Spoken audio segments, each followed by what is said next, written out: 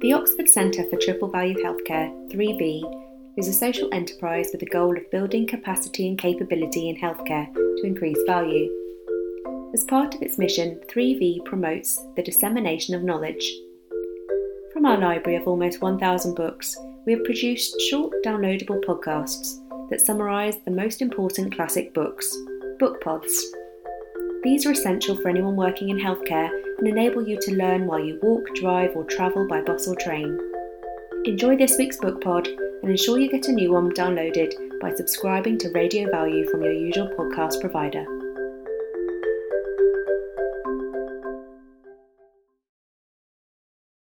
Design is one of the key words of the zeitgeist.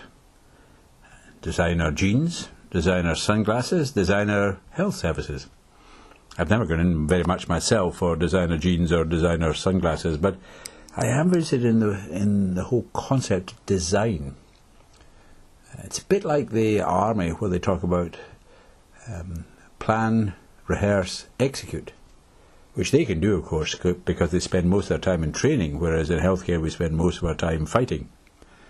But design, doing things beforehand. And I've got quite a collection of books in design. Some of them are about designing things.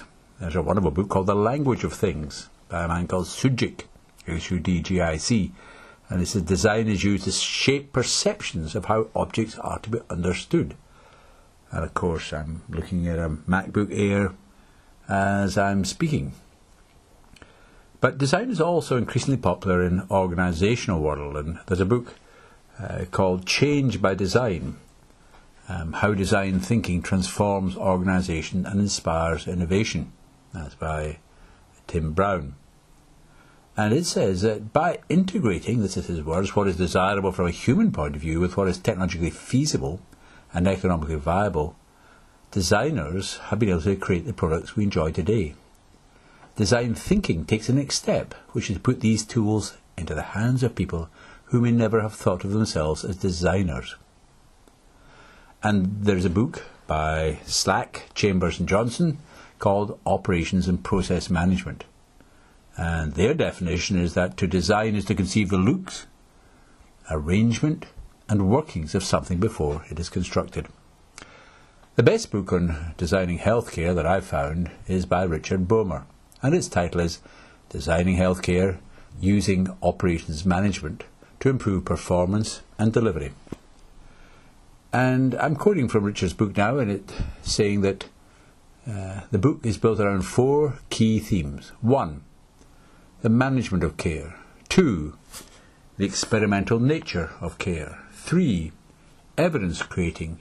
And 4, the central role of operating systems.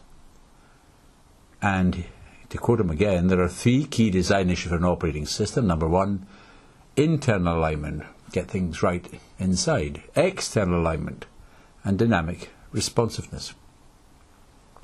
Very interestingly, he talks about 2 types of care, sequential and iterative. Sequential care is routine management of, say, asthma or raised blood pressure.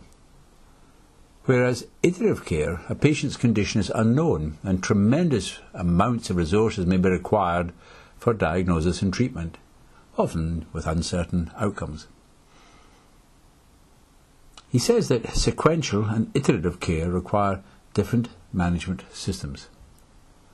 And successful healthcare providers manage both modes.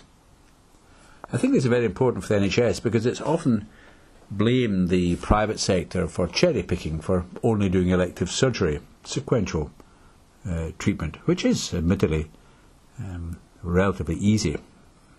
Doing elective surgery on middle class wealthy people is much simpler than running a hospital with an A&E department. But this is a systems approach, or as is sometimes called, clinical microsystems. Now, clinical microsystems take place within organisations.